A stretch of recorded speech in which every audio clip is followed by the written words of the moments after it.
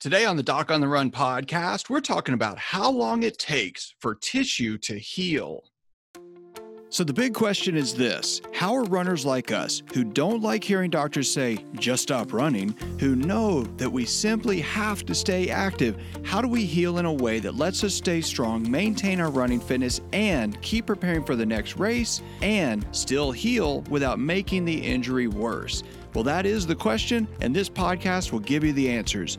My name is Dr. Christopher Segler, and welcome to the Doc on the Run podcast.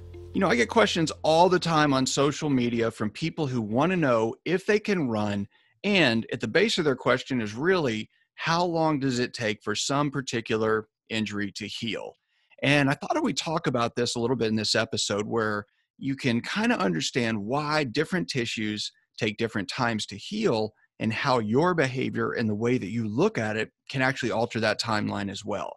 I mean, the fact is, if you go to your doctor and you have an injury and you ask the doctor, how long does it take for this to heal? You really expect one answer, not some crazy timeline like somewhere between 4 weeks and a year. You want a timeline, like a number of days or number of weeks, something reasonable that you can give an expectation on what you can do, and then make decisions about how long it's going to be before you get back to a giving activity, or you can do some specific race.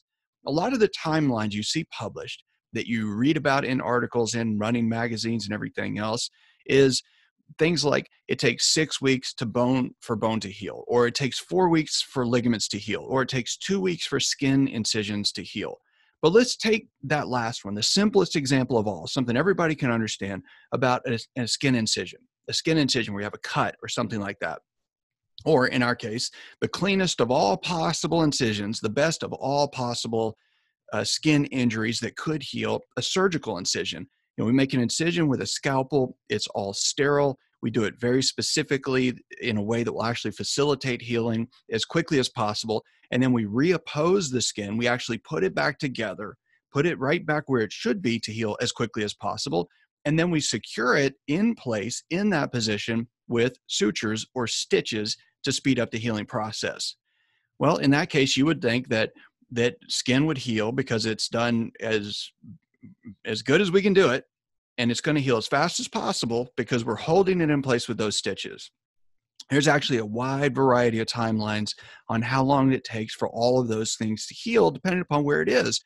For example, in an adult patient, we know that the face stitches are usually there in the skin in the face for about 5 to 7 days. So a little less than a week in most cases. On the neck, your head moves around more. So since you have more movement in your neck stitches are generally left in by head and neck surgeons for about 7 days. If you have stitches in your scalp, in your hairline, if you have an incision on your scalp, that's about 10 days. But if you have an incision on your torso, on your body, or on let's say on a part of your arm that doesn't move a lot, like your forearm, well, those stitches are usually left in for 10 to 14 days. Now, on the feet, you have more pressure and you have more tension on the skin, and your feet actually move around a lot. And so it takes longer for that to heal. So on the feet, it's generally 14 to 21 days, depending upon if the incision's on the top of the foot or on the bottom of the foot where the skin is thicker and actually has more tension because you're stepping on it. Now, the other thing to think about is how old you are. So if you're older, it takes longer to heal. That's the end of the story. Kids heal much faster. And in fact, kids, a lot of times stitches are left in only 3 to 5 days. And so you have this problem with timelines where we give you these blank timelines of, 14 days or 2 weeks or 6 weeks or something else. And that in itself is a problem. And then your age plays into it. But the one thing that most doctors never explain to you and that you really should be thinking about is that you have more control than you think over the healing of any injured tissue. It could be an Achilles tendon injury. It could be a metatarsal stress fracture. It could be plantar fasciitis.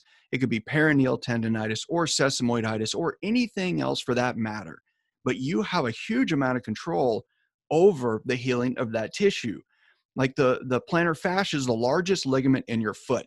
And if a doctor tells you it takes 4 weeks for an injury to a ligament to heal, well, that depends on what it is. If you have a ligament injury in your finger and you wear a splint on your finger and you don't move it and you don't use it, it will heal very quickly. If you have a ligament injury in your foot and you step on it, you run on it, you do box jumps, you're jumping rope, Well, it's going to take a lot longer to heal. This kind of is a really good analogy to how long it takes to prepare for a race. The race preparation and how fit you get and how fast you develop that fitness depends upon the amount of time you put into the workouts and the amount of time and effort you put into the recovery process after that workout. And why do I say that? Well, you really have to think about this. If you work out super hard, you do really long runs, but you don't fuel immediately after, you're not going to heal as quickly. If you're not doing things to control the buildup of inflammation in your system when you're training for a marathon, you're not going to heal as quickly. You do not get stronger when you run. You get stronger when you rest after you run. And that is a part of the process. When you have a running injury and you want to get better as quickly as possible, most runners that I talk to through consultations, telemedicine visits, second opinion consultations, they are missing the boat most of the time. They call me and they say, I have a stress fracture. I want to know, can I run or not? Well, that depends. What are your goals? How much does it hurt? Where are you in that healing process right now?